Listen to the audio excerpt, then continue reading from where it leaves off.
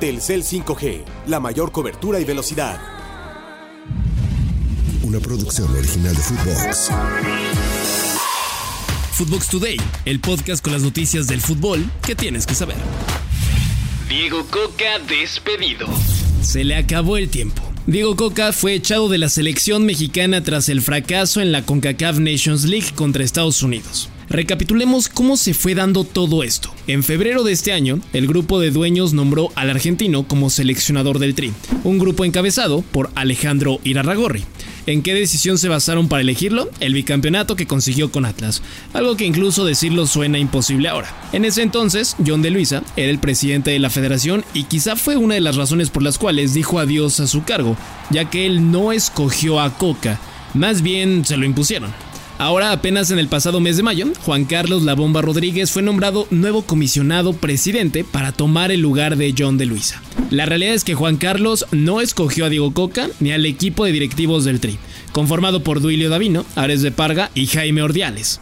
De estos ya le dieron las gracias a Ares de Parga, Ordiales ya estaba fuera desde hace unas semanas y Duilio está en un veremos. La Bomba lanzó un video en redes sociales de la federación y dijo que había mucho desorden en este proceso y que no hay tiempo que perder. Aquí una parte del video, escúchenlo. Esta etapa ha sido viciada por el desorden en la toma de decisiones, por la falta de procesos, rigor y transparencia en los nombramientos y por una tormenta perfecta, por las malas costumbres que vamos arrastrando de tantos años. El mensaje que dio es claro. Hay muy poco tiempo para preparar el Mundial 2026, que aparte es en México, así que no puedes dejar un equipo de trabajo que no va con tu plan de acción. Por eso es mejor cambiar todo ahora, aunque incluso esté una Copa Oro a solo unos días. Los dueños lo colocaron, pero al final él es el que realmente manda. Y también es tratar de hacer sentir ese mensaje. Es cuestión de tiempo para ver si el plan le sale o no. Por ahora, Jimmy Lozano, quien ganó la medalla de bronce en los últimos Juegos Olímpicos con la base de esta selección justamente, será el nuevo director técnico de manera interina para afrontar la Copa Oro. Veremos cómo le irá al Tri con Jimmy. Antes de continuar con las noticias, vayan y denle seguir a este podcast, pónganle 5 estrellas de calificación por favor y escríbanos qué les pareció el episodio. Ya hay reemplazo para Benzema. De manera oficial, el Real Madrid comunicó que Joselu es nuevo delantero del equipo. Llega cedido del Español de Barcelona con una opción de compra al final de la campaña.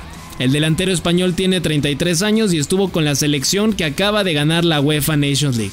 Aparte, fue de lo más destacado que tuvo el equipo periquito esta temporada, a pesar de que hayan perdido la categoría. Es más, él ya había estado con el Real Madrid, ya que salió del Castilla y debutó con ellos en 2011.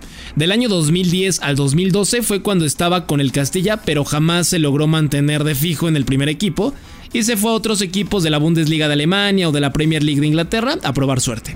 Por ahora es el relevo de Karim Benzema hasta que anuncien a otro delantero centro.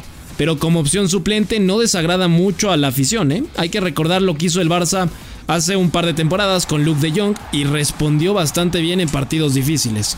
Si quieren escuchar más de este fichaje de los blancos, vayan a escuchar el podcast de Padilla donde los primos Santiago, Ricky y Ángel debaten lo mejor del fútbol europeo y más.